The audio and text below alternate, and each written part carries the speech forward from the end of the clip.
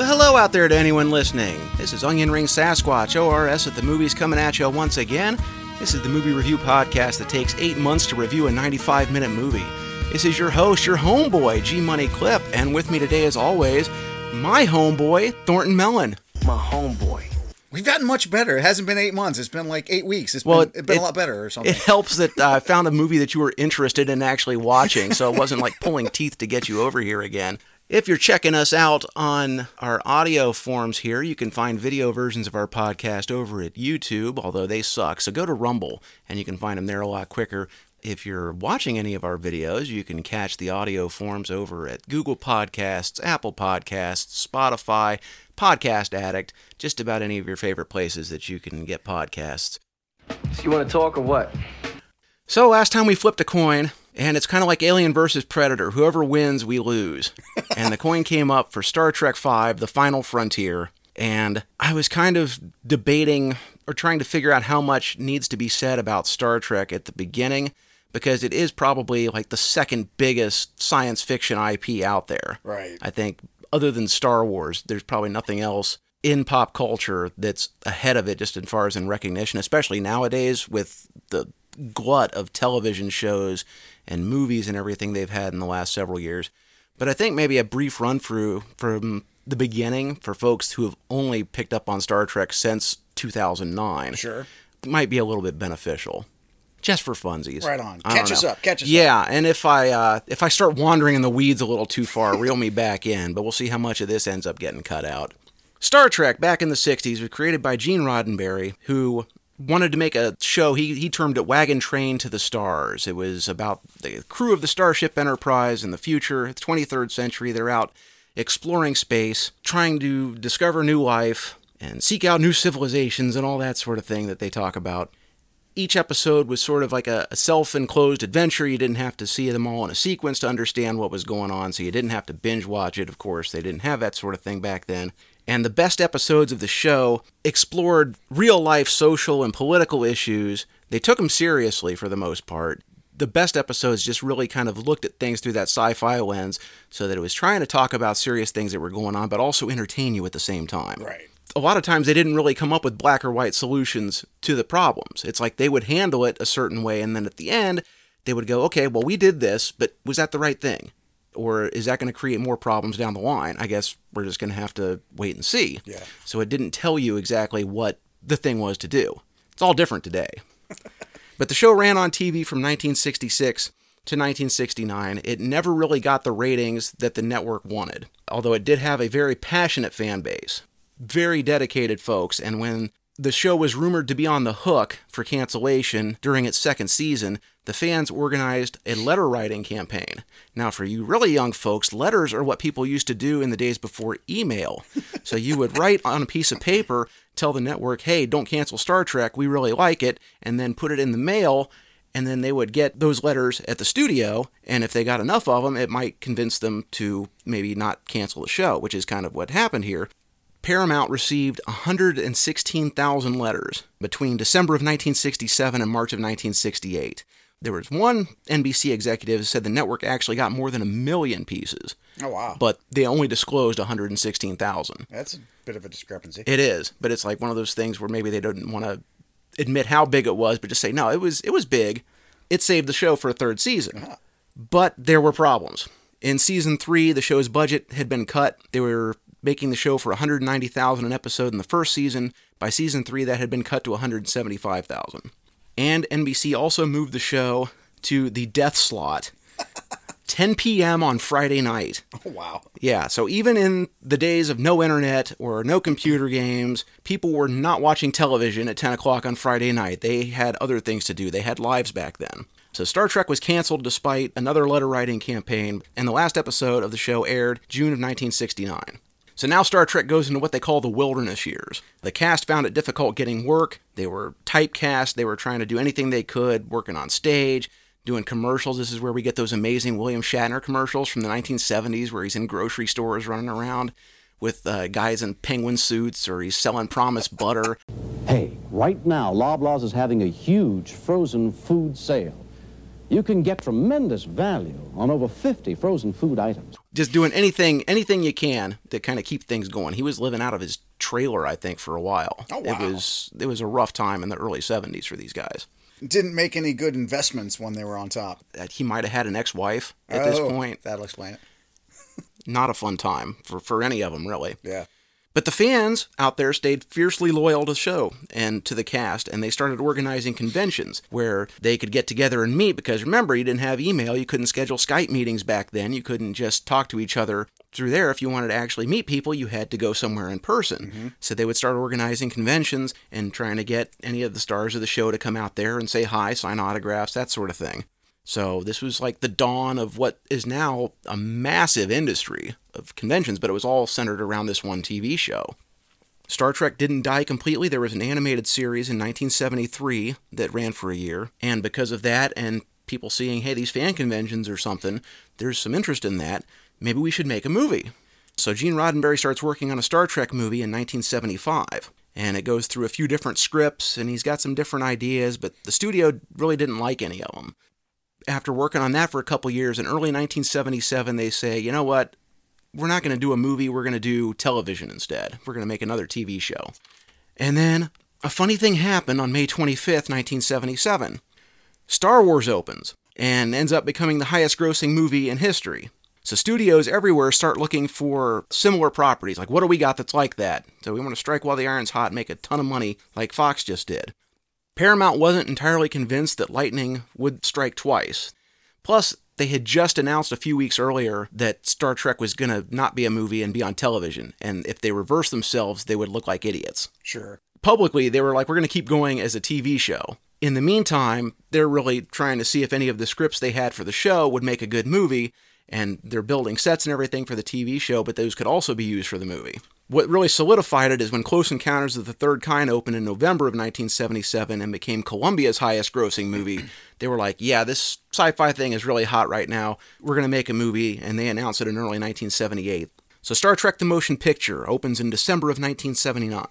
It was very expensive to make because they also had the cost of the television show that they rolled into the budget. So it ends up costing something like $44 million, which was a lot at the time. And it made a nice return. A little disappointing. They thought it was going to do better than it did, but it was profitable enough that if they could get their costs down, yeah, we can go ahead with sequels, which they did with Star Trek II. They brought in Harve Bennett from Paramount's television division, and I think the budget on Star Trek II drops to $11 million. Way less spent on it. It didn't make as much money as the motion picture, but it made more profit. And so they continue going forward with sequels. They've got parts 2, 3, and 4, which make a nice trilogy. Mm-hmm. The last two directed by Leonard Nimoy. And Star Trek IV becomes the highest grossing movie of the series. It made over $100 million back when that meant something. Now a movie will make $100 million its first day if it's got Marvel in the title or something, but it's not a big deal. But back then, that was good. I didn't realize that Part 4 was the highest grossing of the... Yeah, of the if you unadjusted for inflation, right, it'd end up at like $106 million or something. That's like the one everybody's grandma likes. You know, that was the one for the normies. It's one that's the least sci-fi, though. It's like, it's interesting that that's the one that was the most popular. Well, that's because the normies can sit down and watch it. Okay. You know, you can sit down with grandma, you can watch that movie, and she doesn't know anything about Star Trek, but it's funny, and you've got like the whales, and it just really clicked with the audience. Gotcha. After 4 was done, that story arc was completed, and for the first time in years, Star Trek needs to come up with a new story. So what do we do? They didn't have a script, but they had a director. William Shatner. Since the TV days, Shatner and Leonard Nimoy had what they called a favored nation status clause in their contracts. So whatever one of them gets, the other one gets too. So if Leonard Nimoy shows up one day on set and William Shatner's got a bigger trailer, Leonard Nimoy says, hey, I want one of those. And you got to do it because it's in the contract. So after directing Part 3, William Shatner says, hey, wait a second, I'm supposed to get that. So part of his agreement for coming back for Part 4 is that he gets to direct Part 5. He had already had an idea before he had been named the director. He was looking at televangelists in the 1980s era. So he was seeing guys on TV, you know, like Jim Baker, Jerry Falwell, Jimmy Swaggart, all those guys talking about God and how if you send all your money to us, you know, you'll be rewarded on all that stuff. He found these guys repulsive but fascinating at the same time. How are you getting insanely wealthy? You're supposed to be a preacher. Sure. And it's one of those things where he was looking at these snake oil salesmen and has the idea about, maybe one of these guys getting a hold of the crew of the Enterprise and messing around with them. Shatner worked with Harve Bennett on the story. Now, Harve Bennett had been doing Star Trek movies since number 2, and he was ready to move on. He had had problems with Leonard Nimoy on the last movie and was just like, you know what, I'm ready to walk away from Star Trek. Shatner convinces him to come back for one more go. And they wanted Nicholas Meyer, who had directed Star Trek 2 and had worked on the script with them for Part 4, they wanted him to write the script, but he wasn't available. So they get a guy named David Lowery. And the script goes through several changes and rewrites as people just were struggling with things going on in the script. It's like they would put the script in, and Leonard Nimoy would have a problem with something, or DeForest Kelley would have a problem with something, saying, no, I don't like this for my characters. And Lowery had to stop working on the script because the Writers Guild of America went on strike from March 7th to August 7th of 1988, 153 days. So from that point, the writers weren't touching anything. It screwed up everything that was in production at the time. That's why The Next Generation second season is shorter than all the others. Yeah, right. And as soon as it came back, they were like, okay, we got to get scripts. And they pulled one of the scripts from the old aborted Star Trek show of the 70s and made some changes and threw that one out there. And even after the strike ended and work resumed, nobody was ever 100% happy with the script. But it was getting to the point where it had been a couple of years, and parts 2, 3, and 4 all came out 2 years from each other. 82, 84, 86. Well, now we're getting in 1988, and they aren't even started on the movie yet. So they were worried about all the goodwill from Part 4 kind of vanishing. This was a big movie, it was really popular, but we haven't had a follow-up, and you got to strike while the iron's hot, so we got to get moving on this thing. So despite nobody being 100% happy with the script, principal photography starts in October of 1988, and was almost immediately hit by another strike. This time the Teamsters, all the truck drivers. Paramount at this point, it's like, we got to keep things moving. We're going to get non-union guys to drive the trucks. It'd be a shame if something happened in one of those trucks, right? So one of the camera trucks exploded in the studio parking lot. Good God. So what they did is the production drove to Yosemite to start filming under police escort in the middle of the night with their non-union guys. Because, the Teamsters don't mess around. Just ask Jimmy Hoffa. Oh, if you could find him. Good luck with that. So they film out in Yosemite, they film out in the Mojave Desert, where they run into temperatures of over 100 degrees while they're trying to film in the middle of nowhere. There was an incident where Shatner and a small crew were stranded when a driver failed to show up and a park ranger had to rescue them. Oh, and Will Wheaton said that Shatner was mean to him when he visited the set, and still bitches about it 30 years later. Shut up, Wesley. Now, there are a couple things about William Shatner as a director. He had never directed a movie before. Now, he had directed television, 10 episodes of T.J. Hooker, the show he was on in the mid-'80s. None of these guys ever directed the original series, right? No. Oh, okay. But this is his first feature film, which, isn't in itself an immediate disqualifier because Leonard Nimoy had also never directed a movie when he did number 3, Search for Spock. Problem kind of is that there has never been a cattier group of people than the cast of Star Trek. Most of these guys had some kind of beef with Shatner going back to the 60s. Right. Now he's the director, and he's working on the story, too, on top of everything else. Good luck. George Takei in particular has had some bad blood with him. Now, oddly enough, he's the one guy that said, despite all his problems with Shatner, that working with him as a director wasn't that bad. Oh, wow. All right. He said he was kind of surprised to find that out as things went along. He's like, this isn't that bad. But yeah, it wasn't fun. And it's after this movie that he decided, you know what, I'm not even going to be with you guys when we do Part 6. He wanted to do his own thing. Make me captain of the Excelsior. And Shatner's talking to him going, George, it isn't real. You're not really a captain. You'll get more screen time if you're with the rest of the crew than you will if you're playing this other part. And he's like, I don't care. Just get me over here as far away from everybody else as possible. Which honestly, I think makes a little bit more sense contextually with these guys as they're aging as a crew. It would make more sense for them to be promoted and moved on to other things rather than just continuing to be clustered. Well, they did that in parts. Yeah. But they always kind of got pulled back together. Like you see in the motion picture, of course, Kirk's an admiral. Right. And Spock isn't there. McCoy's not there. Mm-hmm. Chekhov is off on a different assignment at the beginning of Star Trek 2. Yes, he's off on a different assignment. It's a training mission, so Spock's now captain and all that. But, again, you've got these other guys kind of hanging out. But by the time this one rolls around, because 2, 3, and 4 are like one big story. Sure. So it makes sense for them to all be together there. By the time you get to part 5, yeah, these guys should probably all have been reassigned. Yeah. And most of them should have been promoted to captains of their own ships because they're 20-year space veterans at this point. Right. And in the real Navy, yeah, you'll do a shift. You'll do like 4 years on a ship somewhere, and then they'll send you to another one. You don't keep the whole crew together for 20 years on a destroyer. It just doesn't make any sense to do that. It's the fiction in science fiction, you know. You just kind of have to roll with it. So the movie opens June 9th, 1989, a very crowded summer. A lot of big movies on the schedule. But there was only one movie asking the question, why are they putting seatbelts in theaters this summer? It's on the teaser poster. And I gotta tell you, this is the only one of the original 6 movies for Star Trek that I didn't see in a theater. Oh, really? Okay. I didn't see it until like a year later or something when it was on HBO. We recorded it off HBO. Saw it all the time then because we had a tape of it. But I don't know. Maybe it's like one of those things where you hear about whenever there's a horrible plane crash and it's like, oh, the plane was only 2/3 full because 45 people canceled for some weird reason. Maybe I had that instinct of like, yeah, I think I can skip this one. Well, buckle up. Get ready for this car crash. We're talking about Star Trek V, The Final Frontier. So we kick off the movie on the planet of Nimbus 3 in the neutral zone. Of course it's in the neutral zone. Why wouldn't it be? It's where all the good stuff happens. Yeah, that's where all the action is. Which the titles tell us is the planet of galactic peace. A barren wasteland filled with smoking holes. And we see this guy digging. What's he digging for? The holes are like 5 feet apart. If it's water, that's not how water works. I didn't find any water here. Yeah, let me move over 1.5 feet. I'm sure it's here somewhere.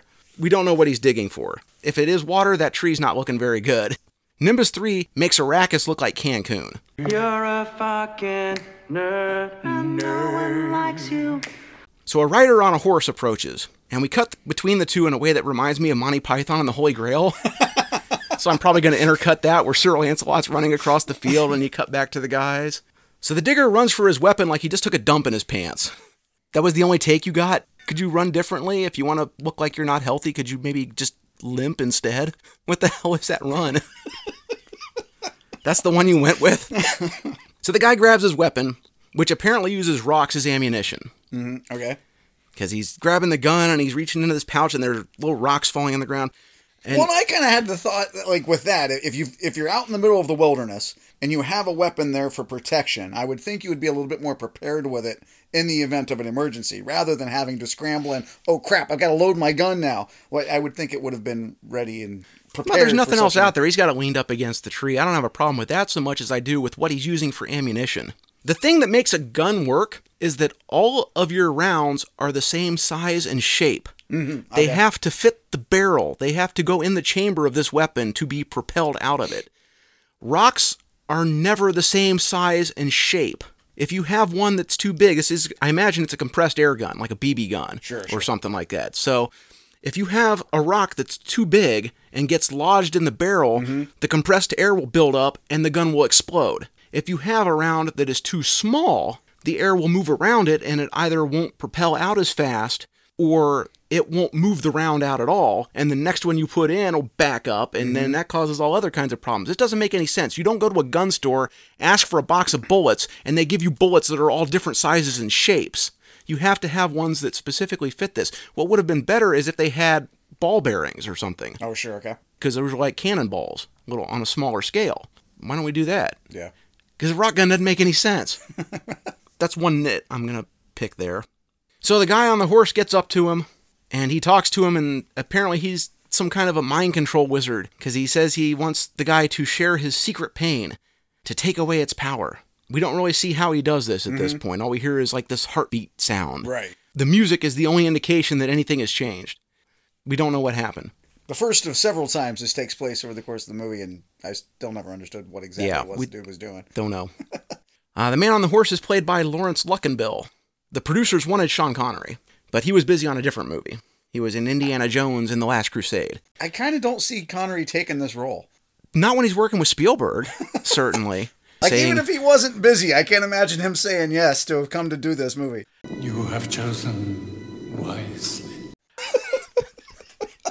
I mean, it depends on how much money you threw at him, but I guess this movie had budget problems. Now, Lawrence Luckinbill is mostly a stage actor. He's done just a few TV and movies, nothing real big. Star Trek V is still his most recent film appearance. Oh, really? He hasn't Yeah. made anything since this? Nope. Wow. Not in films. Did you know he is the uncle to the Wachowski brothers, or Wachowski sisters, or Wachowskis, whatever they are, the people who made The Matrix? No, I didn't know that. Yeah, he's their uncle. All right. And he's also married to Lucy Arnaz, Lucille Ball and Desi Arnaz's daughter. Well, there's your Star Trek coming now full circle. Yeah, because Desilu is the studio that first produced Star Trek back in 1967. So Hollywood is just the most goddamn incestuous place. I swear to Christ, it's ridiculous.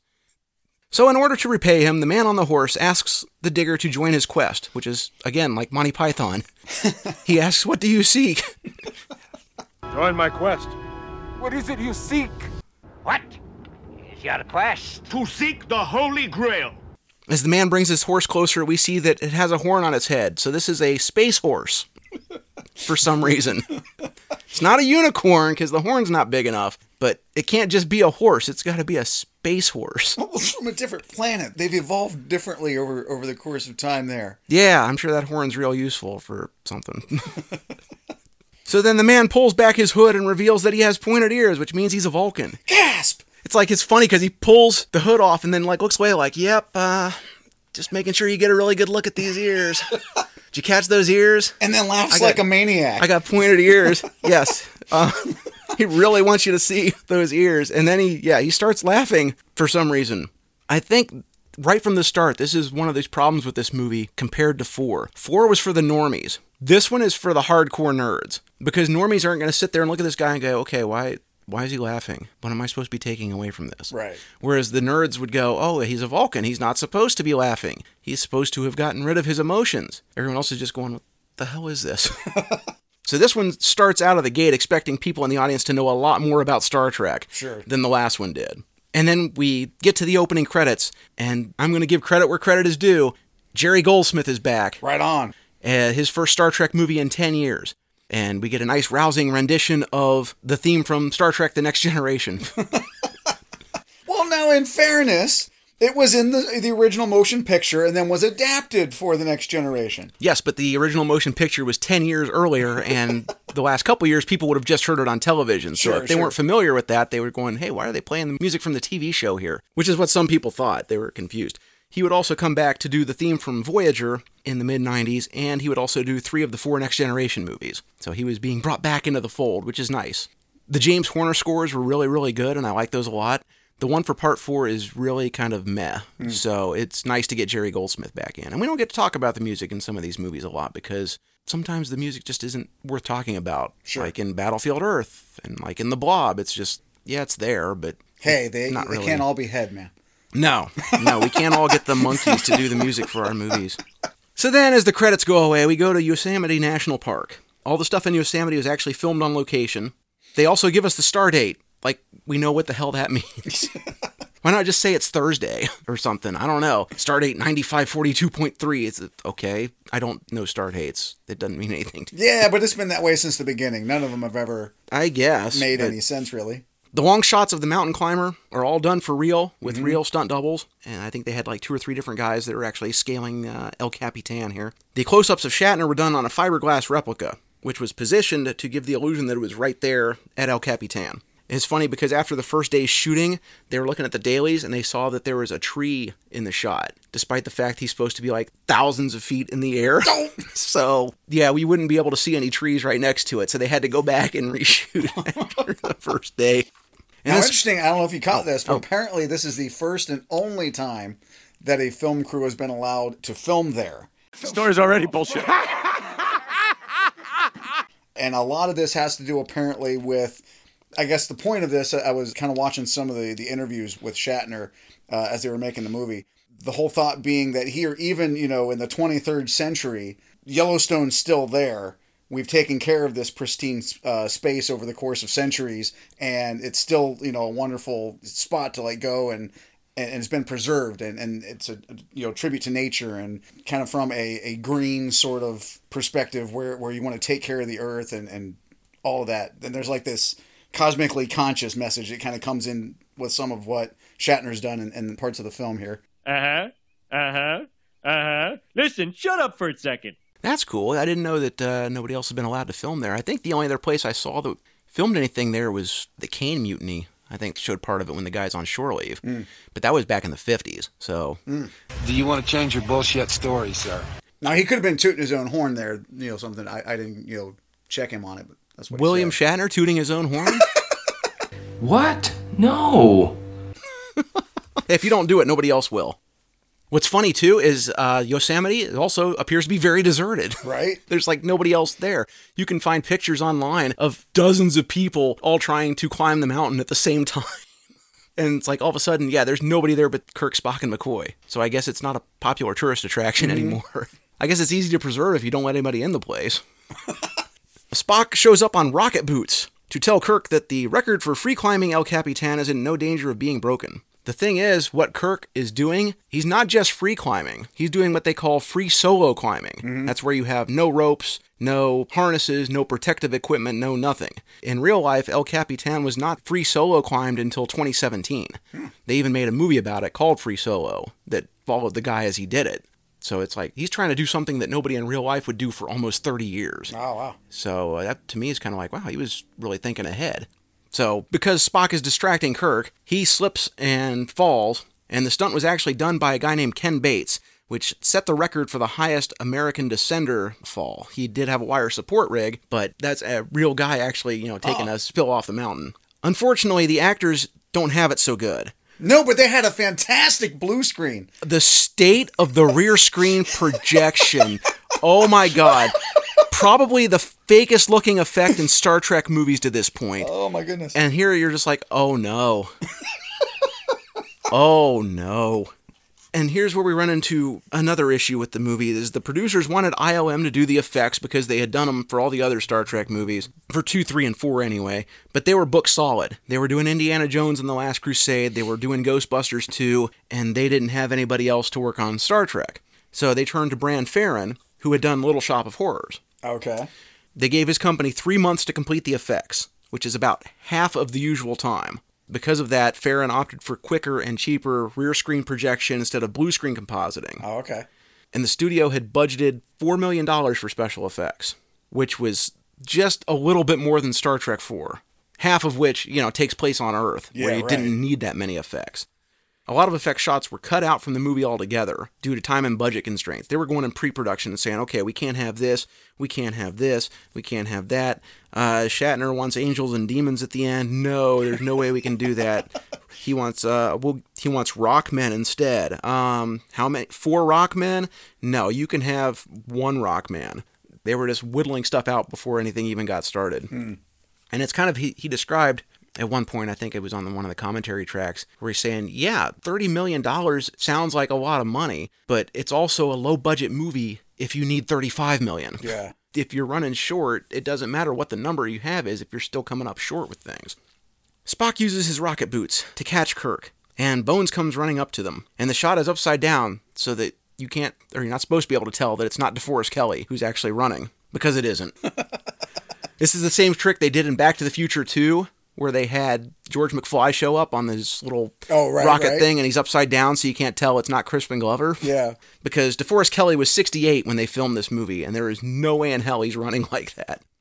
So we then go to Paradise City, which, in 1989, how do you separate that from the Guns N' Roses song? It seems like it's just got the name so they can do a Paradise Lost gag, because they've written Lost. Right. It's like, dude, you haven't heard that song? You don't think people are going to see this and instantly start singing Where the Grass is Green and the Girls Are Pretty? Oh, God. So we get to see a cross between a Wild West saloon and the Star Wars Cantina. We don't get any snazzy musical numbers, though. There is a Catwoman with 3 boobs dancing on the bar. This is what happens when you order Coyote Ugly from Wish. Oh. Although she does predate the 3-titted woman from Total Recall by a year. Oh, okay. So there you Star go. Trek gets the... Star Trek is setting the trends. Right on. So then we meet our 3 ambassadors. The Romulan is played by Cynthia Gao, who is probably better known as a news anchor. She was a little bit of a model and an actress before, but now she's just like a news reporter. And the interesting thing here with her is that as a character, there's nothing about her really that speaks Romulan to me. Until it's like brought out in dialogue. Oh, she's Romulan? All right. I wouldn't have got that. She has pointed ears.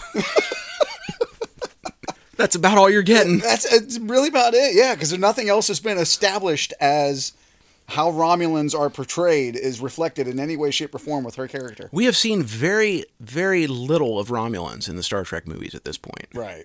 There might have been some that showed up in Part 4 Okay. at the end, maybe, just in the whole big group setting, but originally in Star Trek 3, the bad guys were supposed to be the Romulans, and they changed it to the Klingons, which is why their ship is a bird of prey, because it was supposed to be a Romulan thing originally.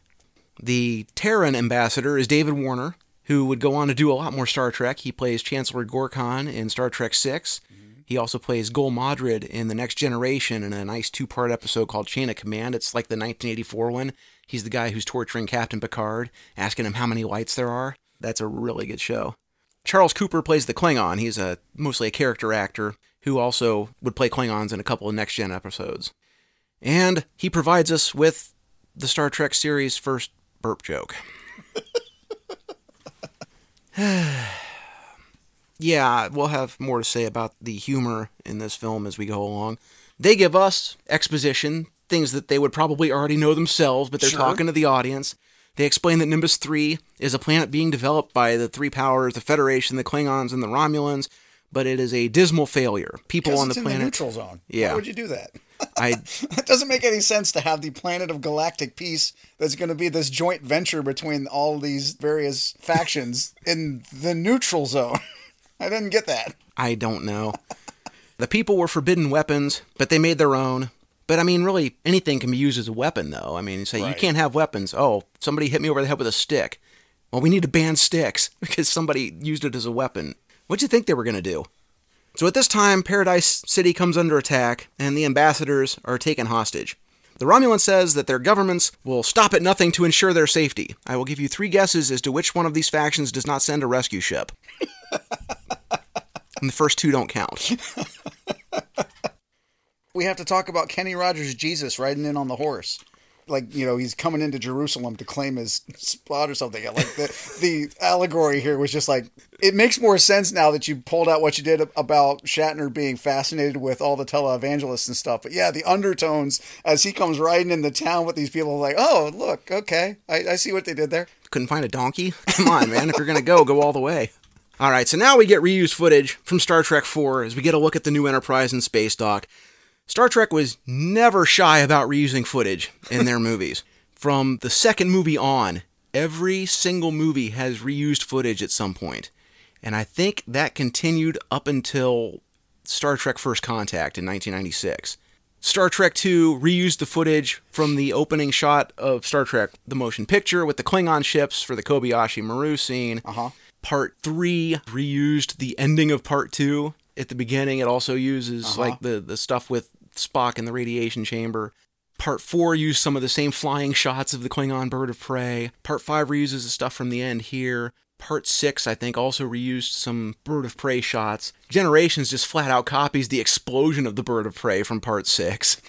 They didn't change anything about it. They didn't even flip the directions to make it look slightly different. They just used the exact same footage. So anything they could do to save a buck. If like we don't have to do any more of these model shots for this production, if we can reuse something. Paramount was so goddamn cheap with Star Trek sometimes. It's really annoying. It's like these movies are profitable. You were making money on these things.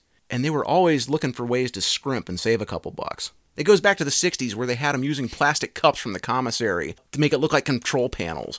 Because we got a budget of $15 for this episode. Ah, well. For some reason, the new Enterprise is a lemon. I don't get it. Yeah, that's the biggest thing here, that they go out of their way to establish that the Enterprise is not up to snuff. They've got some issues and they're working out. But yeah, that's the big thing that jumps out to me. Is like, this thing's brand new. How can there be this many problems with something that just rolled out of space dock like less than a year before? I think part of the problem with that comes from the happy ending of Part 4, where they just happen to have a brand new Enterprise-class ship that they just happen to rename the Enterprise and slap an A on it to give to these guys. I think it was one of those things that was alluded to as they talk about, hey, they're going to decommission the Enterprise in the first place, and everybody freaks out about that. But I think that was sort of the unspoken, don't ruin the surprise, we got another one for you, just go with it. Yeah, but that was the thing, it was unspoken. Yeah. But yeah, and I don't know. The funny thing here is that you got this brand new starship and it's broken. Fuck! Even in the future, nothing works! And we'll definitely talk more on that in a little bit because it's a big plot point. For some other reason, Scotty and Uhura are now a couple. And this is so out of the blue, I don't even know where to start. Mm-hmm. This was never hinted at in any episode of the TV show, in any of the other movies. It's just all of a sudden a thing. I don't know why. They've spent a long time together. They've gotten to know each other and decided, hey, let's try this.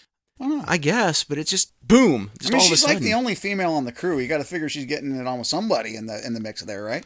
I guess. There's bound to be some kind of an attraction with somebody when you spend all that time with them. I didn't know she would pick the big fat guy.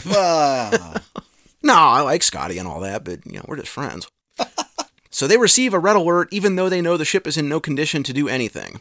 So they start recalling personnel. They mention that they've got less than a skeleton crew on board, which is weird because a skeleton crew is literally defined as the minimum number of people you need to keep something operational. Mm-hmm. So why are there less than that?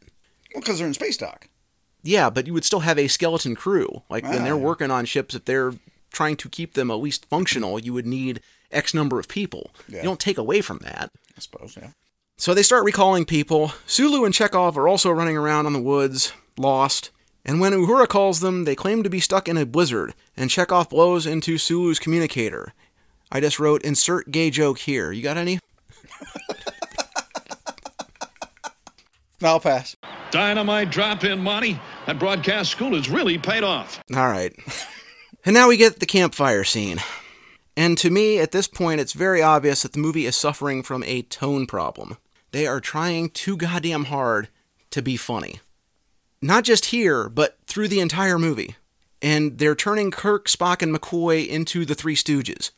All they're missing are pies and eye pokes. It's a buddy film. It's trying too hard, though. It's forced. The humor in part 4 came about organically. Yeah, sure. It came from the situation. It was a fish out of water story, and the audience gets to laugh as these sophisticated people from the far future who are used to dealing with all kinds of high-tech stuff have to get along with all the silly shit that we take for granted putting up with every day. Mm-hmm. They're able to just go through it, and we can laugh at how they struggle with trying to figure out a computer before you could talk to Siri or whatever. Right. Figure that out. Trying to figure out what exact change is on a bus.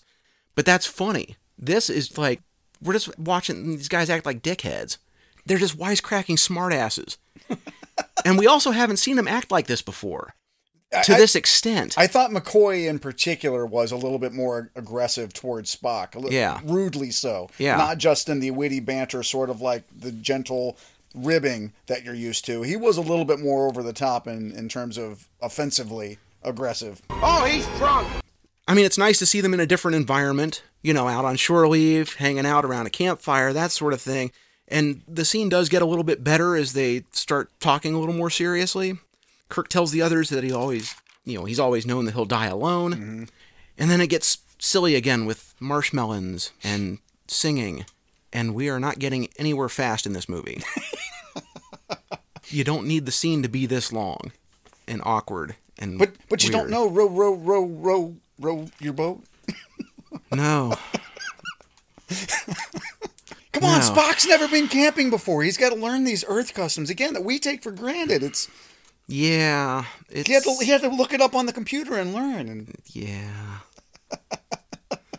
So we go back to space, where a Klingon bird of prey shoots and destroys an old Voyager space probe. Correct me if I'm wrong, but didn't the first movie revolve around one of these things achieving consciousness and returning to Earth, threatening to destroy it? How the mighty have fallen. Now it's just space junk to get that one blown drifted up. off in a different direction than this one. This one was just kind of... I guess. But I don't know if that's a commentary on, hey, remember that first movie where one of these things was godlike in nature? And we're not doing that. So we are introduced to Captain Claw and his crew. This is back in the day where white people were still allowed to play Klingons. It's all different now, apparently. He shoots the probe, which is said to be most difficult to hit, even though it's just moving in a straight line. It's not like it's doing evasive maneuvers or anything. He blows it up real good, and it sounds like it screams when he shoots it. I don't know why. It's weird. And this bird of prey has a periscope for some reason. The last one didn't, but this one does. I guess it's a different model. But it's weird that you have to be sitting in the captain's chair to shoot the captain weapons. would be the guy doing that, not the gunner or somebody in a different Yeah, station. it seems like you shouldn't have one of these. But all right, whatever. This guy likes to take things into his own hands. So the captain decides to go to Nimbus 3 to fight a Federation starship when they get the signal talking about the hostage situation. They're not being ordered there. The Klingons just get to decide for themselves what missions they accept. Like, hey, we got this news broadcast about a hostage situation. All right, yeah, fuck it, we'll go. Is it just like World of Warcraft? You're like, oh, hey, I got this mission. I'll go over here and do this quest. I mean, this guy seems like trouble. He's kind of out here doing his own thing. Wouldn't the Klingons also order someone to go there? Because what's to stop 10 of their ships from getting the same message and just all showing up for the fun of it? Mm-hmm. Then you've got 10 ships in one sector. Meanwhile, everyone else is running around in your space doing whatever the hell they want. That's why you have orders. This doesn't seem very efficient if you're trying to get people. And what's to guarantee any of them are showing up anyway? Right. Maybe they all get the signal and just go, nah, fuck it, I'm busy.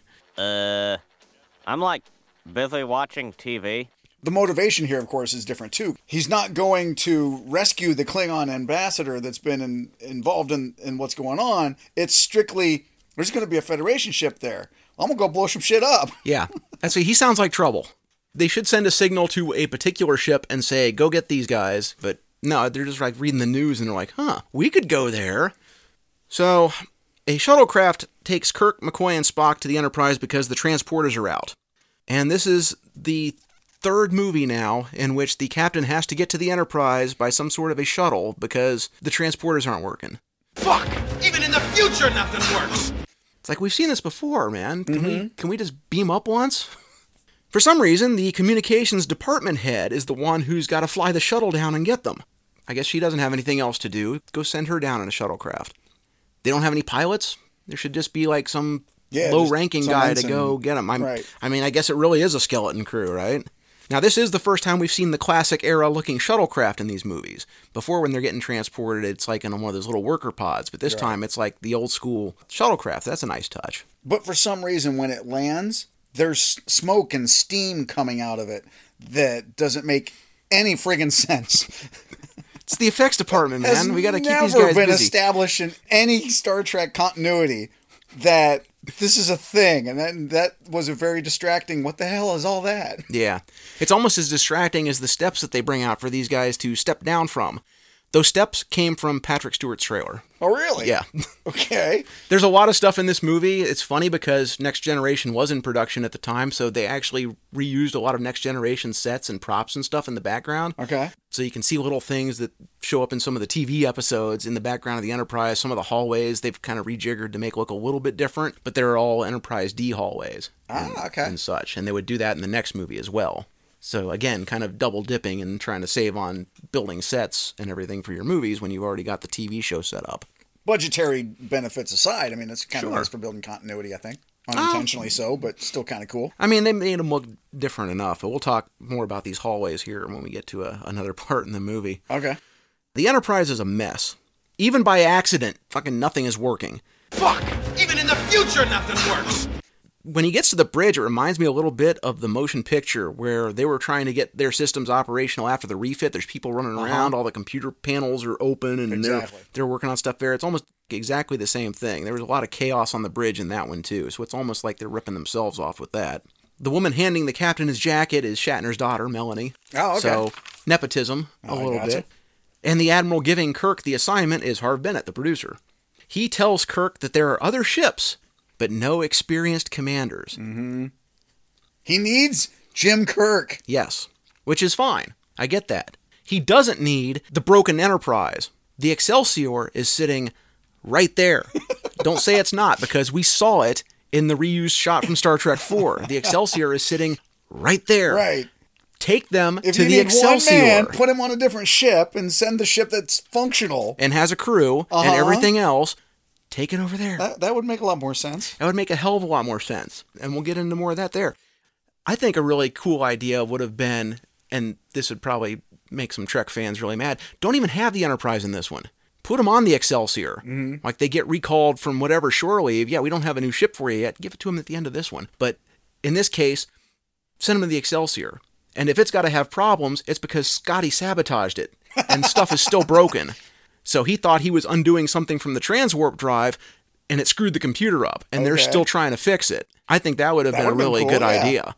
It's like, yeah, we don't have a new Enterprise for you. Sorry, we don't just build ships instantly for you to use. We've got this other ship, but it's still kind of messed up. And since Scotty broke it, Scotty should be fixing it. And then put him on that, and then it's got the problems. And that way you take the onus off of the Enterprise, because we're already suffering from an Enterprise problem in this movie. One, it's not really the Enterprise. The ship from the TV show and all the other movies got blown up in Part 3. Right. So even though this says Enterprise, it's not really the Enterprise. Sure. It's not It's the a one new that has been Constitution through class ship that has been named the Enterprise. Yeah, right? and it hasn't been through all these adventures. The audience already doesn't feel any attachment to it, and on top of that, it's a pile of junk. You are not making friends fast. So I think you could have eliminated that problem, put them on the Excelsior, let them do whatever in that ship, because nobody likes the Excelsior anyway. That's the bad guy's ship from the other movie. But there's a nice gag here, though. Kirk misses his old chair. Yeah. Yeah, I miss the old ship. Oh well. The Klingons get word that the Enterprise is going to Nimbus 3, and Captain Claw and his woman both get boners talking about defeating Captain Kirk in battle.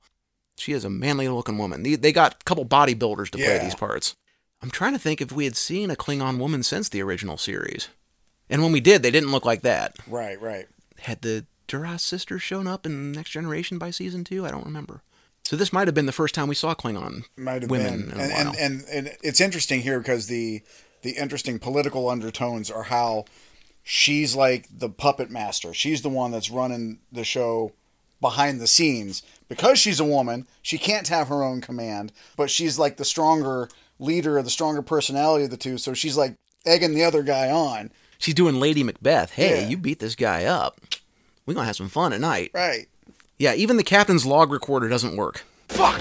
Even in the future, nothing works! I especially like the light that specifically says system failure. That's the only purpose it would have, to light up to indicate a system failure. So they knew it was junk when they gave it to him. Again, why is the ship such a mess? This is ridiculous.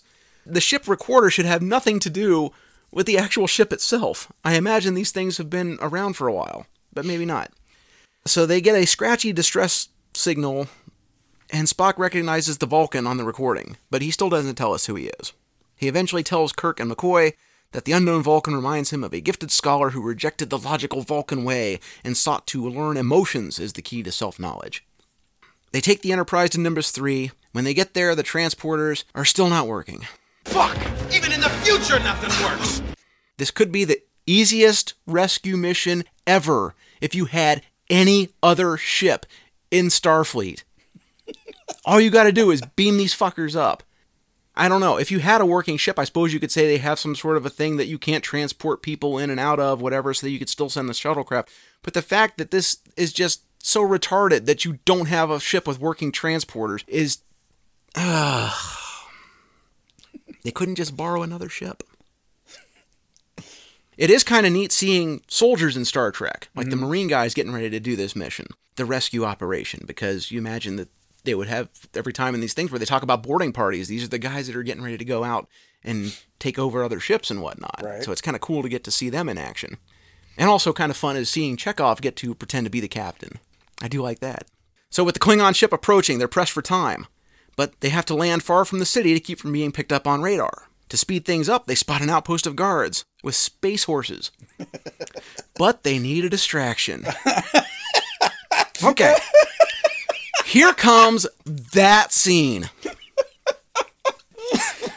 The scene where Commander Uhura, a 20-year space veteran, the communications department head on the Starship Enterprise, a legendary member of the Enterprise's crew, has to perform a naked fan dance in order to get the attention of some horny desert dwellers, complete with singing and music.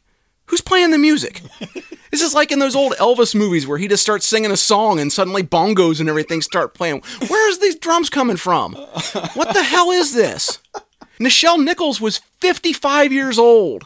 Who under the age of 70 is getting excited about seeing a naked 55-year-old. Well, you can't tell that from the shadows and the backlight. You just see this nice alluring figure. You don't know any context about who it is or their age until you get right up there. I guess, but when you get close, it's like the worst version of Uhura, too. It's the one where she has the gray hair, right. Which they got rid of for the next movie. They were like, put some dye in that. Forget the aging gracefully thing. Let's take this back a notch. Holy shit.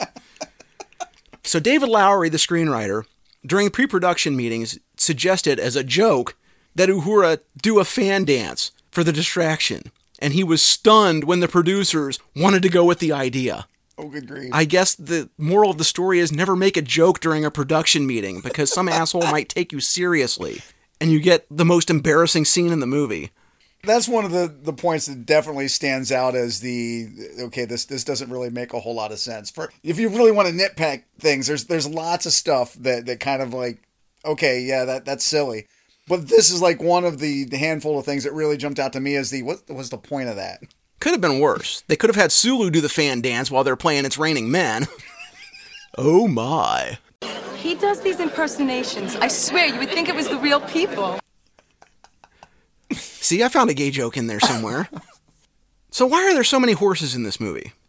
William Shatner is a big-time horse enthusiast. Okay. Has been for decades. That would make sense then. He's owned horse farms, he's bred and shown horses, he's won world championships with his horses, as a matter of fact, for his riding skill. He actually goes out and rides these horses, and he's won most recently in 2019. So this dude's pushing 90 years old at that point, and he's winning world championships. So he is big-time in the horses. Has he ever had the opportunity to ride on film? Maybe that was just his excuse to be able to meld his... He bought his first horse as an accident. Okay. I'm trying to remember who he was with, but they were at an auction, just like, people were showing horses and auctioning them off and whatnot. Whoever he was with, his kid was like, hey, you should buy that horse. And he's like, what do you mean buy a horse? I don't want to buy a horse. And he made some kind of a motion. The guy said, hey, there's a bid right there on the horse. And he ended up getting sold. And I was kind of like, oh, whoops. So he bought his first horse by accident. Interesting. But he's been in love with horses ever since. I don't know. I mean, I'm sure back in the day he rode horses, but he would also ride horses again in Star Trek Generations. Okay. So maybe that was one of the things where he was, yeah, we'll throw this in here too for you to come back and do this movie. So then we have the big action scene as Kirk and company are discovered and once they get in through the gates of Paradise City. And one of the bad guys has a space bazooka. I thought weapons were forbidden. This isn't like somebody making a pea shooter out of rocks. This is a fucking space bazooka. Hey, just remember now. When you ban weapons, it only bans the good guys from getting them. The bad guys are still going to get them. Yeah, but a space bazooka? I can't get a phaser, but I've got a space bazooka. All right. I can buy people making rock guns, I suppose, but the space bazooka seems a bit much. So as the action scene goes on, Spock tells Kirk to hold his horse. Oh, boy. Again, the awkward. He's a Vulcan. He doesn't know these Earthisms. After that much time? He's not a new Vulcan. Spock also gives a horse the Vulcan neck pinch. So now I've seen everything. Right. So Kirk fights his way inside the bar we saw earlier, where he is attacked by the Catwoman. Okay, now I've seen everything. He literally throws her into the pool table. Sadly, this is not the last time Shatner had to deal with a woman floating in a pool. All of the 911 calls you will hear are real. What's your problem? My pool wife's at the bottom of the pool. Okay, did you get her out of the pool yet, sir? No, not yet. I want you to take her out of the pool right now, sir. I couldn't take her. She got the very deep end. They're showing the Wrath of Khan. Oh, good. In Jersey. They're going to show the motion picture, and then William Shatner will be available on stage for questions, and the first one should be a detective. The cops show up there, Shatner's bone dry. Oh, I did everything I could. He does these impersonations. I swear you would think it was the real people. But it's a trap. The hostages are in on it, and Kirk and his crew are captured. Spock comes face to face with the laughing Vulcan, whose name is Sybok.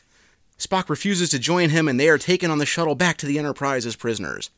And the Klingon ship moves in to attack, going into the cloaking device. Chekhov raises the shields, and the shuttle has to pull off a risky maneuver to get inside the Enterprise as quickly as possible before the Klingons can attack.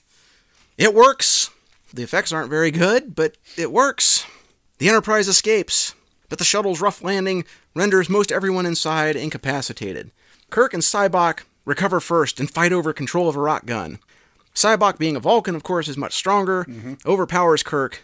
He loses the gun, which Spock picks up. Sybok refuses to surrender and tells Spock to kill him, and Kirk yells out to shoot him, but Spock does not. So Kirk, Spock, and McCoy are taken to the brig, while Uhura and Sulu are converted to Sybok's side. This, to me, is like the most out-of-character Kirk thing that I have seen. This is the same guy who, in Star Trek III, when he got into a fight with the guy who ordered the death of his son, offered to help him up when he was in danger of falling off a cliff into the lava. And now he's just telling Spock to shoot and kill this guy at point-blank range. I don't see this as being the same guy. Yeah, I can see that, right? I don't know. It just seems off to me. So when they get to the brig, Spock reveals that Sybok is his half-brother, which is why he could not have shot him. And more awkward attempts at comedy ensue.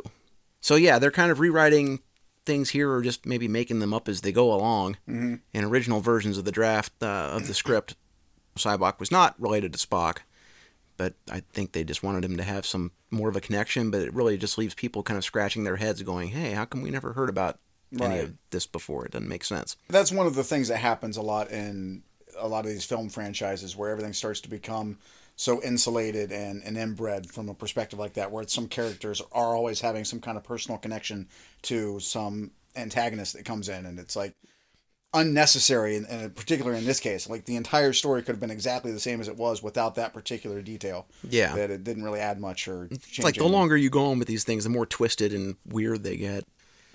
So back on the bridge, the Renegades take control of the ship, and Chekhov is also turned to Sybok's side. It seems way too easy to take over the ship, though. Well, and again, there's never any explanation about what this weird mind control trick is that he's doing. Okay, so you've got the Vulcan mind meld that allows a Vulcan to share somebody's thoughts, but there's never been any kind of an established thing here where it's basically brainwashing masses of people here for some reason. And so this whole idea that he's explained of, oh, share your pain with me and now come join me on my quest, has turned into brainwashing these guys into just blind following them. Even now, Starfleet guys that you would think would be a little bit more prone to resisting something like that as military type folks, rather than just some random dude that's out in the middle of the desert at the beginning of the movie. Yeah, I mean, not even that. I don't mean just taking over the ship from like the mind control standpoint, but there's nobody else on the ship. I mean, Scotty sees these guys coming on and it looks like they're captured, so he can't find a group of people and say, hey, get some phasers and stuff, we got to go up to the bridge, right? We got trouble. Hey, all those Marines we saw earlier, maybe there's more security guys. Yeah, definitely. There might be some more of them. I know they left everybody else on the planet. They were supposed to go back and start bringing them up, but the Klingons show up and they had to leave right away. But the idea that there's still nobody else on the ship, there's no... Standard Starship's got over 300 crew members, yeah. Yeah. There's no John McClane. Right. Trying to organize, like, hey, let's get a couple guys, go up on the bridge, and we're going to kick somebody's ass. So what exactly is a skeleton crew? Because in other parts, you see like maybe one or two people walking around the hallways. But even those one or two people don't try to organize any sort of resistance at all to what's going on. It just seems odd. So Kirk and company try and fail to break out of the brig. And this is the point where Sybok makes a ship-wide announcement and tells everyone they're going to a place called Shakari, beyond the Great Barrier at the center of the galaxy. And this is where you see like the one or two people in the hallway. But as soon as people who aren't under his control hear this message, they should be like, oh, bullshit, get the phasers, we're going up to the bridge, and we got some work to do. But it never happens. Did his message also somehow convert people because it didn't convert Kirk, Spock, and McCoy? It don't make no sense. So Scotty breaks Kirk and company out of the brig by blowing a hole in the wall. How this doesn't set off any alarms, I don't know. The three set off to find an emergency transmitter, and Scotty knocks himself out on a pipe. He did the Battlefield Earth. He just walked into it. He didn't turn around and smack his head. Yeah. He's just walking forward and clunk. It's like John Travolta. He just walked right into a wall he could see. Crap, lousy ceiling! I thought I told you to get some man animals in here and fix it! For all of the thing about the overabundance of humor in this movie, the slapstick in a case like this that's a little bit dumb. It's like Interstellar. Yeah. With TARS. What's your humor setting, Tars? That's 100%. Let's bring it on down to 75, please. Let's cut the comedy down to about 20% of what you have right now, and it would probably work better. And the passages they're walking down are ridiculous. They're walking down one hallway where there's a pipe like 12 inches off the ground. Every junction has one of these pipes they have to step over in order to keep going. How are people not tripping over these goddamn things all the time? It would make it impossible to move down the hallway. Like later we see Sulu and them running down the hallway and they're like leaping over these pipes like it's a video game. That does not seem like great design.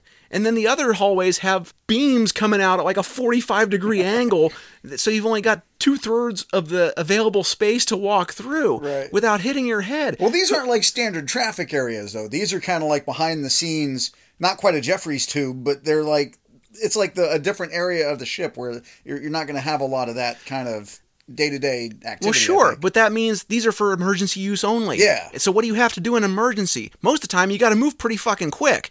So you're going to do that and risk banging your head every time you go through a junction, or you got to play Mario and jump over these pipes every time you're trying to get through a junction. I got to get through that door before it closes and traps me like in Star Trek 2. Oh, no, wait, I tripped over one of the pipes. I guess I'm dead. Aha.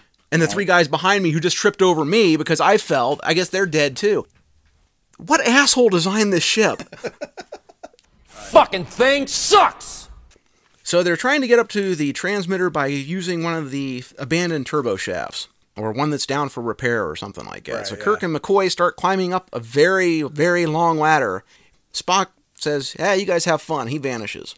As soon as Kirk realizes Spock is missing, Spock shows up with his rocket boots. And he gets them to both cling on to him as he fires the booster rockets, and they quickly shoot upwards, passing decks 35, 52, 64, 52, 78, and 78. Before stopping just before bonking their heads. I didn't catch that. That's fantastic. Even when I saw it when I was a kid, I noticed that. This is before I was even the nitpicky asshole I am today. I saw that and I was like, really? All you had to do was just find other numbers, dude. There are hundreds of numbers you could use, right? I was 14. Come on. Yeah, that to me was one of the more obvious continuity errors. Who was the editor on this? Anybody major that worked in the editing chair that we blame for this, that we'd be shocked and amazed? Oh, can't believe this. Not that I don't think this is a Cool as Ice situation. I don't think there's anybody that you could look at and go, oh my God, how did they start here with this? They just goofed up. They figured it's fast enough cutting, nobody's going to catch it. Right. All right, so the three get to the emergency transmitter and activate it and send a message that is almost immediately answered by Starfleet Command. Like, back on Earth, Starfleet Command? I know it's science fiction, but do you have any idea how long a message would take coming from a ship that is approaching the center of the galaxy to get from Earth? I mean, it's got to be at least 60 seconds, right? So, if this ship were hanging out around Pluto, a message sent would take 4.6 hours to get to Earth. And then the message coming back would take another 4.6 hours to get to them. And they are nowhere near Pluto. Now, that's speed of light. This is 23rd century technology here now, though. Sure. That's different. I mean, they've never had problems with that. I know they've been out exploring everything. It's just funny that it's like that quick. They got a hold of Earth. Nobody is the least bit suspicious that they answered you so quickly.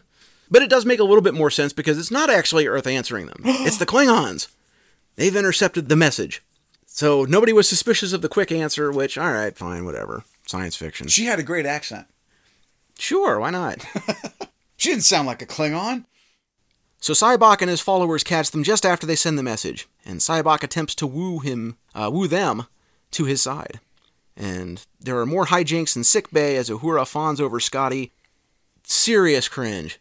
Oh gosh, please stop this. Poor Nichelle Nichols in this movie, oh my gosh.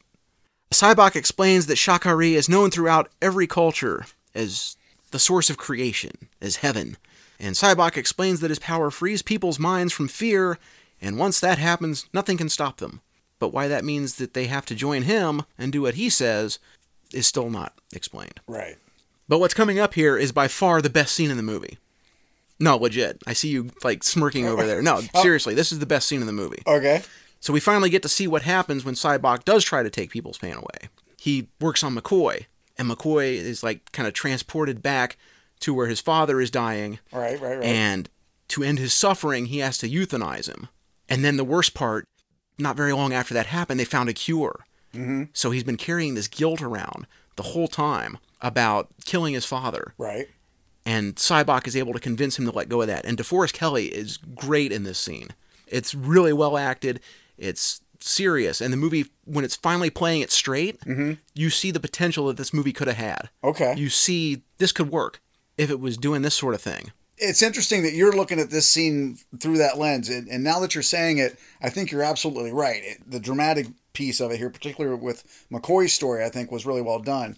But for me, I was entirely distracted by the fact that as this interaction is taking place with McCoy internally, apparently Spock and Kirk are witnessing it and able to see what's happening.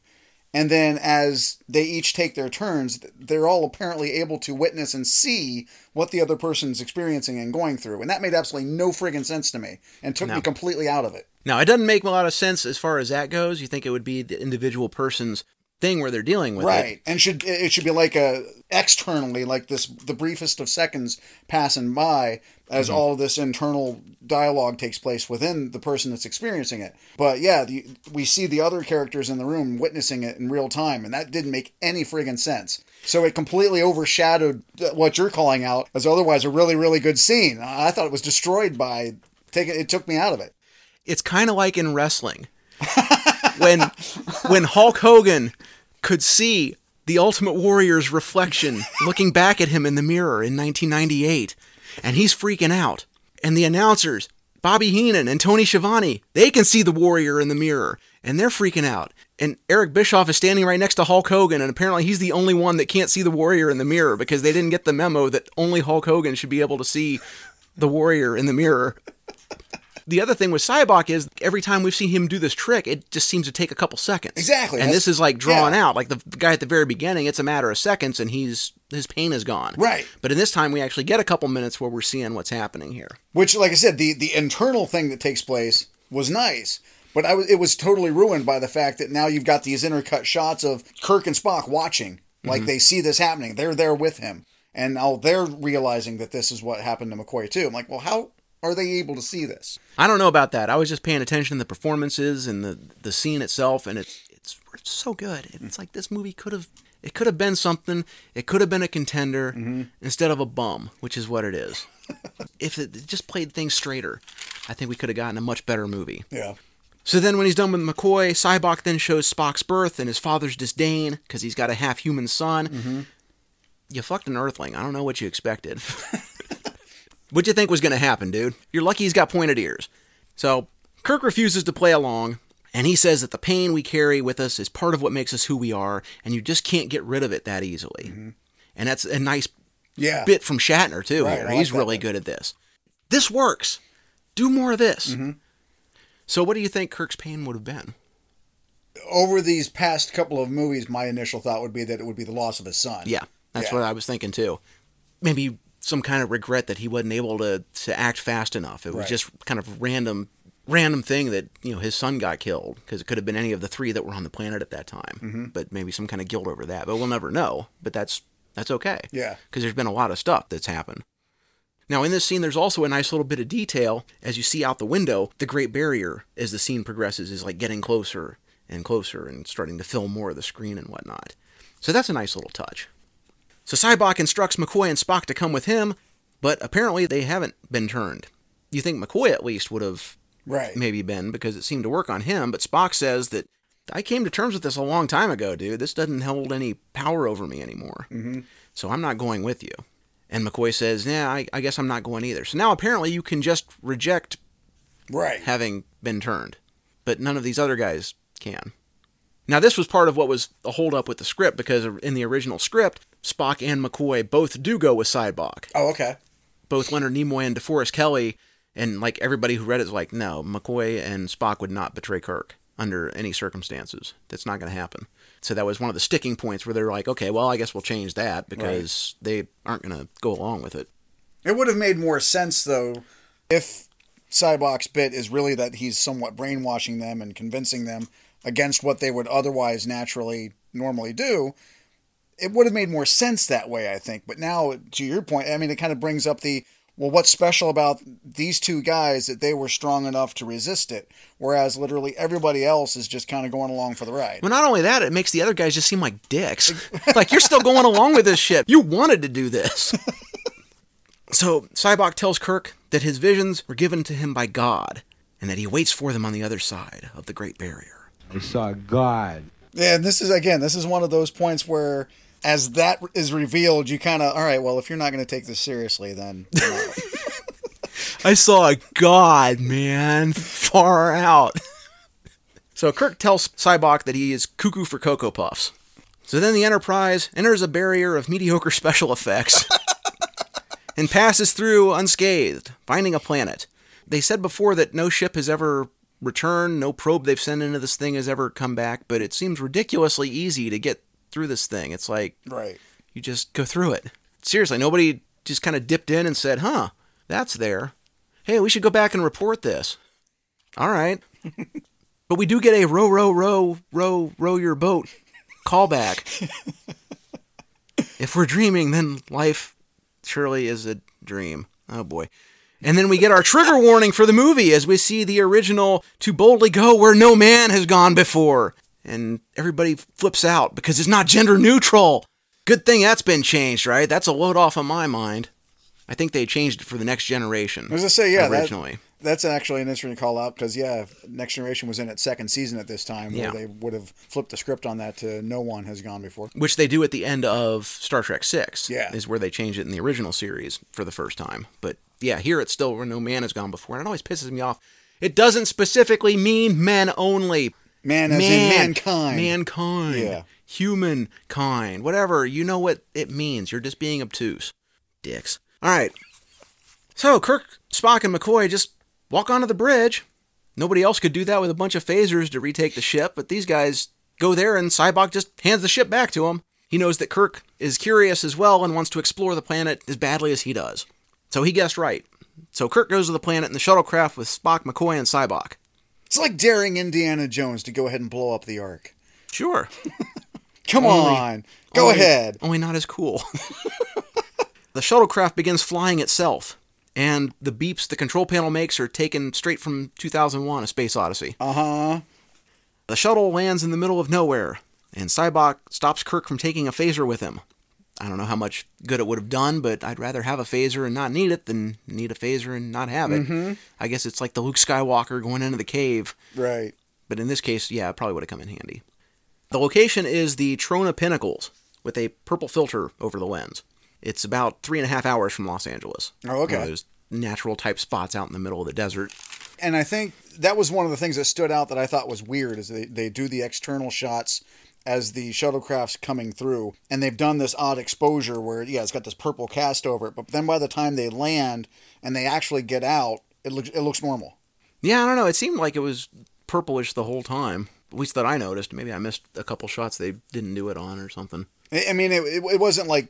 It wasn't super heavy. Yeah, but it was just when they actually got out and everything was... It looked normally like they were a little bit outside. Yeah. What's the cheapest way we can make this not look like we're in the desert of California? Sure. Put a little filter over the lens. Nobody will notice. So the party goes for a hike as everyone on the bridge watches. Somehow. Who planted these cameras? The shuttlecraft is in the shot, so it's not coming from the shuttlecraft. Yes, and that's the first, that specific shot as they walk away from the shuttlecraft, and you're kind of going, yeah, where's that camera angle coming from? But even from then, over the coming scene now, the people on the bridge of the Enterprise continue to watch this interaction take place. There's a cut later where you see them reacting to the action that's taking place on the planet. And those moments, it's like, what the hell was that? How are they in any way, shape, or form able to witness what's going on here? That doesn't make any sense at all. It's a God's eye view, man. I guess. I don't know. Not the first time Star Trek has had problems with cameras being in places they shouldn't. In Star Trek IV, the Council was watching, apparently, the videotape of Star Trek III because who filmed the Enterprise exploding? Sure, right. But there it is. And in Star Trek III, who filmed the engine room and edited it so nicely when they're watching, Spock die? I don't know. So yes, they've had problems with that before, I guess. It's a movie. So Scotty is the only one on the ship who is not watching what's going on. He's still trying to get the transporter working. Fuck! Even in the future, nothing works! Why didn't Sybok try to turn him? That's actually a good question. Now that we're talking about it, I'm trying to think back. My initial thought is that he and Scotty are never together, but as Sulu and company, I think, came up the passageway at one point, they found Scotty laying there. Took him to sickbay. Yeah. That's where he and Uhura had the cringe moment, but Sybok wasn't there. Yeah, so I guess he got up from sickbay and went about his business and just never had the interaction. Concussion be damned, I'm going to fix this transporter. They never try to turn him, because he says, I'm not about to let the captain down. He's not doing it for Sybok. He's trying to get everything working for Kirk. So yeah, while everyone is watching the TV, the monitors show that the Klingons are approaching. Klingon ship has entered the quadrant. Oops. So no one notices. Yeah, why isn't this setting off some kind of proximity alarm? It's an enemy ship, so I guess for reasons there are no bells that go off and say this. Hey guys, you want to go to yellow alert maybe? The four on the planet have found nothing, and Sybok yells at the clouds.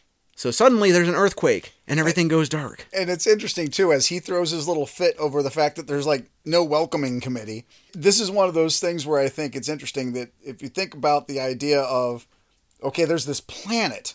Planets are kind of, large, big places. Generally speaking. You bring your craft in and you pick a place to land.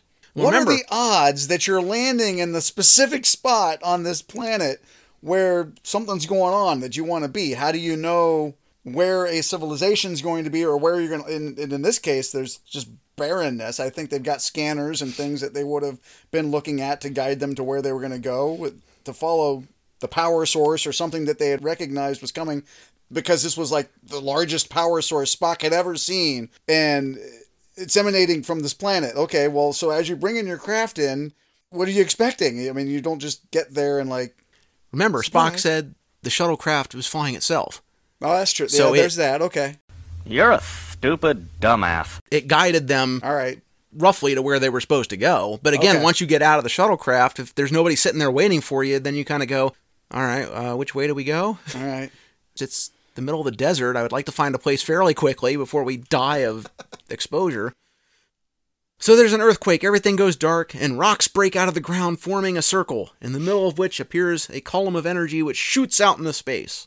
And then God appears in a bunch of monkey-style solarized faces until he settles on the classic old white man with a beard. I mean, if it ain't broke, don't fix it, right? This better meet your expectations. Sure. Is this what you had in mind? Old white guy with a beard? Yeah, why not? Yeah, forget Buddha or the crazy Indian elephant god. It'd be funny if it was like the elephant god with 6 arms. Ganesh. Haha. It was me all along, Austin!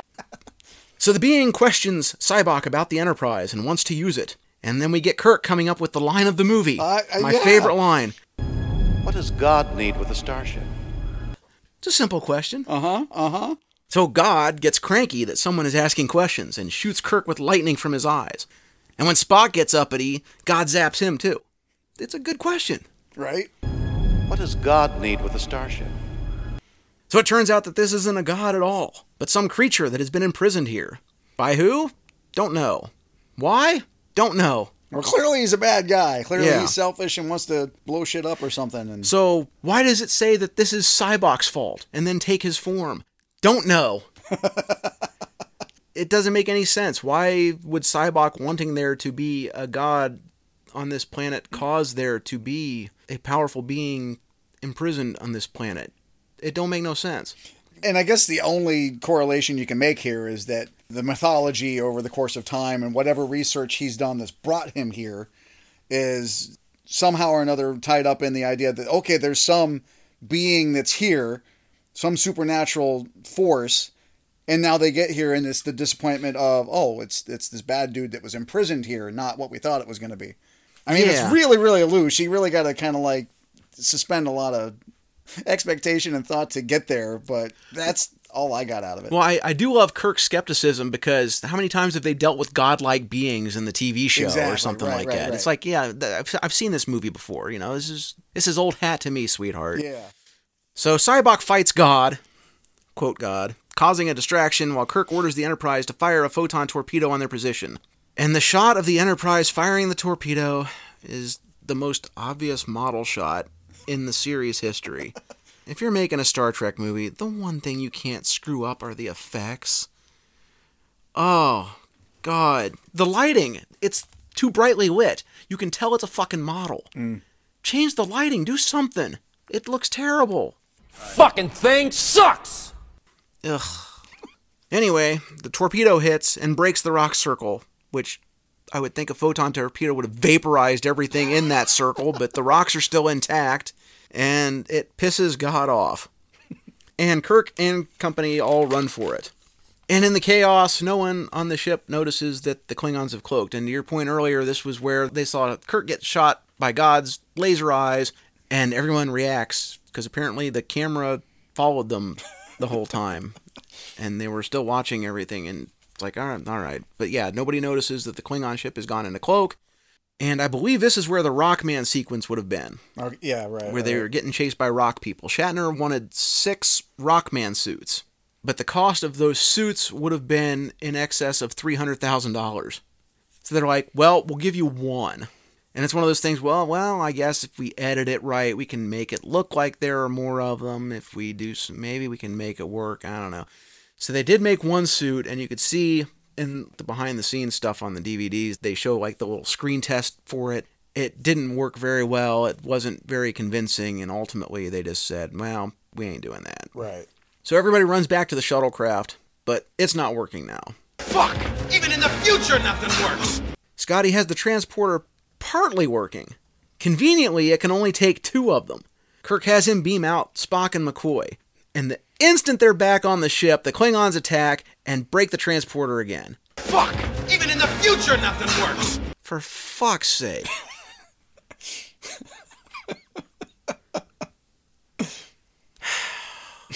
I mean, it's instant. Okay, now bring up the captain. Boom! Oh, Jesus Christ. So Kirk is stranded alone on the planet. God breaks into the shuttlecraft instead of using the open back door, which Kirk is able to run out of. I'm starting to think this thing really isn't God. He's not very smart. He's got to go in the open door, dude. So the Klingons demand that Kirk be handed over, because now all of a sudden he doesn't want to beat him in combat. He just wants to get him on his ship and kill him or something. So Spock convinces the old Klingon general to help him. And on the planet, Kirk is being chased by a bad God effect shooting lightning at him. So the Klingon ship appears out of nowhere and shoots God with TIE Fighter sound effects. I mean, it'd been 6 years since Return of the Jedi. It'd be another 10 years before a Star Wars movie would get made again. Why not? Why not? We'll go into the sound library. I don't think it's a good idea to mix Star Wars sound effects in a Star Trek movie, but what do I know? If I remember correctly, they had sound effects for that particular ship shooting those weapons in Star Trek 3. Why didn't they just reuse those sound effects? That would have made a lot more sense. It would have. The Klingons beam up Kirk, and he is brought to the bridge, where the Klingon captain is made to apologize by the general. And then Spock is there too. He is shown to have been the man who killed God. Kirk thought he was going to die, but Spock says that he was never alone. And there is a little funny moment here that actually does work, where Kirk goes to give Spock a hug, and he said, please, not in front of the Klingons. See, that works. Just cut it down to about 20%. That was a little funny bit. So then we have an after party where everybody's hanging out, and Sulu and Chekhov follow the Klingon woman around. Chekhov admires her muscles, and Sulu admires the bulge in her pants. Oh my. He does these impersonations. I swear, you would think it was the real people. See, apparently that I got another one. Apparently that bit was ad-libbed by Walter Coney. All right. I could see that. So we kind of get our wrapping up final thoughts like they did in the original series, where Kirk says maybe God isn't out there, maybe he's in the human heart. Spock says he lost a brother. Kirk says he lost a brother once, but got him back again. But Kirk actually did lose a brother in the TV show, in an episode called Operation Annihilate. It was William Shatner with a mustache. Did he forget? It's like, no, we found your brother dead on that planet that one time, dude. You don't remember? It's an insult. Sam Kirk is dissed severely. Dissed again. So Kirk, Spock, and McCoy go camping again. Spock has his Vulcan lyre, another little throwback to the original series TV show. And they sing Row, Row, Row Your Boat as we go to the credits, and Jerry Goldsmith plays us out. Any final thoughts before we go to the aftermath? Yeah, no, that's good. Okay. So we get to the aftermath. Star Trek V opened June 9th, 1989, in the middle of one of the biggest summers in film history. Probably the biggest up to that point. Here's a brief rundown. May 24th, Indiana Jones and the Last Crusade opens. Set the opening weekend box office record, made $29.3 million. June 9th, Star Trek V comes out. Sets the opening weekend box office record for a Star Trek movie, making $17.3 million. June 16th, Ghostbusters 2 opens, so 1 week later. Sets the opening weekend box office record with $29.4 million. June 23rd, Batman opens. Sets the opening weekend box office record with $40.4 million. So in the span of a month, the opening weekend box office record was broken 3 times. Damn. It was incredible. Right. And then on top of that, July 7th, you got Lethal Weapon 2. July 14th, James Bond comes out, License to Kill. And by this point, there was so much stuff out there that License to Kill did so badly that Bond never came out in the summer again. That was the last time they opened a Bond movie in summer. All the other ones moved to November. And the most recent one came out in October, which is crazy because Bond had always been a summer franchise. Even though Star Trek V was number 1 its first weekend, and did have the biggest opening for a Star Trek movie, it also opened on 850 more screens to earn only $600,000 more than Star Trek IV. Wow. So it made it because it was in way wider release. It also doesn't take into account 3 years of ticket price inflation. Sure. So, yes, it set the record, but not as impressively as And then what was the drop-off after that opening week? Poor word of mouth and stiff competition made it drop almost 59% in its second weekend, which is the biggest second weekend drop in Star Trek until 1998, when you get Star Trek Insurrection that dropped just over 62% in its second weekend. And that doesn't even count what Nemesis did, because Nemesis came out the week before The Two Towers, and it dropped something like 75%. It was just a massive drop-off. But by then, they were just about done with the Next Generation stuff anyway. Yeah, right. But yeah, it was almost a decade before Star Trek would drop that much in its second weekend again. In addition, Star Trek was also competing with itself, because Next Generation was out, and you had Star Trek on TV recently for the first time in 20 years. So the Next Generation was in the middle of its second season. Now, they didn't put any new episodes out in between when the movie opened and for a couple weeks after, but if you were sitting around the house, hey, you want to watch Star Trek? Well, we could go to the theater. Oh, yeah, but we could catch the rerun or whatever. And if you wanted to catch Star Trek, you didn't necessarily have to go to a movie theater to see it, which is the first time in several years that had been the case. So Star Trek V ended up with a wide release of only 10 weeks, which was shorter than any of the movies before it. It was the 10th highest grossing movie of the summer. It made about $49.5 million domestically and was considered a disappointment. That's against a budget of roughly $33 million. So it turned a profit, but a very, very small one. Yeah, not what they were looking for. Yeah. And the negative response nearly killed the film franchise. They did manage to bring the original cast back for one final send-off. Harve Bennett had wanted to do a prequel movie instead, where you had like a younger group going through their days at the academy. And then Paramount's like, no, let's bring the old guys back for one more go-around. So that's when he finally said, you know what, I'm leaving Star Trek. And he finally bows out at that point. But they did get him one more good movie in Star Trek VI.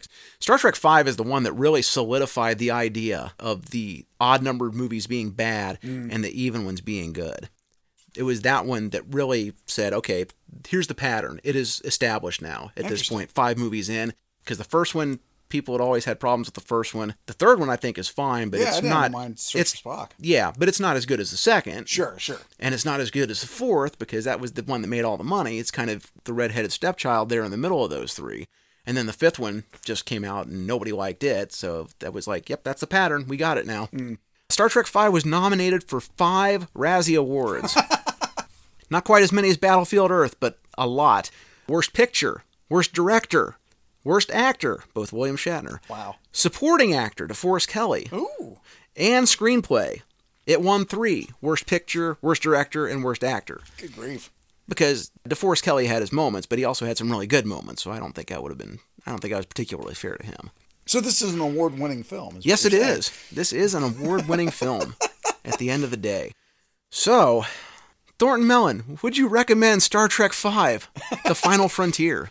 I would not recommend it. I mean, I don't think it offends me quite as much as it does you, and even in retrospect, talking about it. It does. It has a lot of flaws. There are a lot of things about it especially in context of Star Trek. It's lacking. There are a lot of things that could have been better about it, but on repeat viewings, for me, it's not as bad over the course of time. I've come to appreciate it, I think, a little bit more than I did even when I first saw it. The whole Shakari, God being at the center of the galaxy, that whole premise for me was the real flaw. The fact that Shatner kind of latched onto that whole televangelist vibe and made that the premise for the whole thing, I think is the overarching plot flaw for me. That if you take a lot of the other stuff around it that they did that was not specific to the plot or telling that particular story, I think if you put a completely different antagonist in it and base it around some other premise, but leave a lot of the other things in place, it could have been a lot better. So I think it's not as bad as it could have been. I'm not as down on it as you were. See, the problem with the God thing is, how would you ever actually find or show God in a way that's going to make anybody happy? Right. You couldn't do it. So you know from the start it's not really going to be God. It's just not going to happen. So yeah, it's a flawed premise. To me, it's a movie that for all its issues, its heart was in the right place. Right. It tried to be what the original series was, dealing with some heavy topics and all that, but the fucking comedy, man. Oh, God. Which I didn't mind too much. I think specifically, I kind of, for my part, I liked the bits with Kirk, McCoy, and Spock on shore leave out camping. It was kind of taking the three of them, especially after everything that went down with the previous films with Spock, reestablishing their dynamic and their relationship, bringing it back together. I think it did go a little over the top, like we said earlier, with some of McCoy in particular getting a little bit heavy on the insults with Spock, more so than he has. It's in that realm of where they've been, but he got a little mean with it in this one. But it's kind of building on the dynamic of the three of them that we've established since the original series. So it's nice to see them having a friendship and having that dynamic between them outside when they're off duty. So I kind of dug all that stuff. But once now you're back on the ship, now you're back to work. Okay, yeah, the slapstick, Scotty walking into the bulkhead, knocking himself out. Things like that, dial that back quite a bit. But I dug a lot of the other stuff that they kind of, like I said, you take some of those things, base it around a different story at the center of the whole thing, and I think it would have been a lot better. 25%, man. Just scale it back. They were trying to do something in the vein of what they had done on the TV show. It's a swing and a miss, but at least they were swinging for the fences. Right. I mean, you don't get much bigger than going to try and find God. It was just never going to be a satisfying resolution. Right. No matter now, what part happened. of this story was, if I understand correctly, based on one of Shatner's Star Trek novels, right? Or pieces and parts of this were kind of pilfered out of some other idea he had, and then got turned into this. But I don't know how much is loosely based on something that he'd written. Not that I'm aware of, because he wasn't writing any novels at this point. Oh, okay. I thought he had. He didn't do that, I don't think, until the 90s. Gotcha. Yeah, I think it was more after he was done with Star Trek, or Star Trek was done with him, however you want to look at it. I don't know, numbers-wise, what would you give it? I'm like 6.5. I like it! I mean, it's definitely in the context of the Star Trek series, the worst of the original crew's adventures. But I think when you rate it again, I mean, we've done Battlefield Earth. We've looked at some really bad filmmaking experiences. Garbage. That I think this doesn't rate for me. This is not like something that I watch and just go, oh, good God. It's not up to par for Star Trek. But again, when you sit back and you're just watching a movie, it doesn't offend. You have those grown moments and you're kind of like, oh, what the hell? But yeah, it's not a bad movie for me so much, I think. I gotcha. All right. How best to put this? I mean, it suffers so much in comparison with the others. Right. Because the others are on another stratosphere compared to this one. And having said that, no, it is not the worst movie we've seen by a fucking mile. Are you kidding me? Vanilla Ice has entered the chat. But I mean, just compared to the others, it's kind of like with the Monkeys. It pissed me off because their potential was there. Sure, okay. And it could have been a much better movie. And it should have had much better effects. Right. And there's so much cringe stuff that would have been easy to get rid of that you didn't need, and it just doesn't work. But still, having said all that, I would watch this on a 24-hour loop like a Christmas Story compared to the shit they're pushing out now. Okay, yeah. So this used to be considered the worst thing that Star Trek has done. And the funny thing about that is if you look at the reviews and the ratings and whatnot, I got it wrote down here, Usually there's a discrepancy between the critics and the audience when you see these things. Rotten Tomatoes, critics, 22%. Audience, 24%. For Star Trek V? For Star Trek V. Okay. So it's not even like there was a disconnect there at all. It's like everybody hated this fucking thing. IMDb is 5.5. Huh. Now, we've reviewed some other movies where they've been like 6s or something like that, and it's like, really? 5.5. It's kind of meh. Okay. For me, it's a little bit lower. I would say 4 out of 10. I mean, it's all right. It's watchable, but it's not good. Right. There's worse choices you could make. If you really like Star Trek, you'll enjoy it a lot more. That's probably where a lot of it is for me, is that you gain a little bit of points from the nostalgia factor, the fact that it's the original cast. Yes. On this adventure that I think it maybe wouldn't have been viewed quite as fondly if it wasn't these original guys that you have that connection to. Yeah, you've only got 6 movies with them, so right. You're just going to take one and completely throw it away? No, but it's the last go-to choice. You could skip this one if you're doing a retrospective, and you'd be just fine. Right. People have tried to ignore the fact that this movie exists. There's nothing in here that gets carried over to part 6. You could just chuck it out. If you go jump from 4 to 6, you'd be fine. And I know Shatner gets a lot of shit for his role as the director in this, in the fact that partly his story. So he's got a lot of hands in the pot in terms of driving this forward. But with all of the other things that kind of go around it, how much does he really shoulder, quote unquote, blame for it suffering the way that it does versus the things like the writer's strike, the Teamsters thing, and things that impacted the making of the film, budgetary constraints. ILM couldn't come to the table to help with special effects. Are there things that, if it hadn't been the whole picture, even what they put together could have been better? And how much is like his fault? This was just like the perfect storm of everything going wrong. They say pressure makes diamonds, but it also just can crush the shit out of you. I don't know if anybody else, if Nicholas Meyer had come back, would he have been able to make something out of this? Because Wrath of Khan had a lot of the same impacts in terms of budgetary drawbacks and things that they had to work against, but it doesn't suffer the same way. They were able to tell a really, really good story around the constraints that they had to make it. Yeah. Versus what they've ended up with here. But they also had ILM working with them. Right. They didn't have any location shooting to do. They had a story and whatnot in place. They didn't have people arguing back and forth about what was going. They weren't reaching for something so nebulous that you could never achieve it. Sure. And that's the problem. Like, you're flying too close to the sun. Yeah. Is kind of what happened. In general, directors get too much credit when a movie is successful. And too much blame when a movie goes wrong. It's a collaborative process to make a movie. You've got hundreds of people working on this thing. So when it all comes together and works, it's because hundreds of people all came together and made it work. And the same thing, it's not one person's fault if something all falls apart. Yeah. So yeah, Shatner gets a lot of shit for this, and maybe he deserves some of it, but it's not all his fault. Right.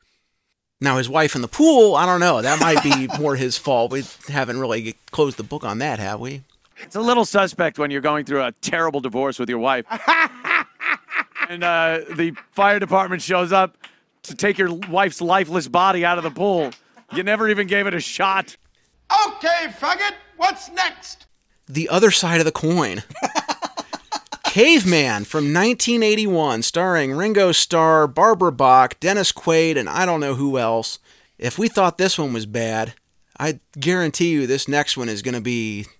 We're going to wish we could watch this 24/7. I like the fast pivot from futuristic sci-fi to now prehistoric stuff. Yeah, we'll completely the other direction. We'll be glad that we can make fire without rubbing sticks together or something. I don't know. But that's what we'll do next time on ORS at the Movies. We're going to go see Ringo Starr pretend he can act.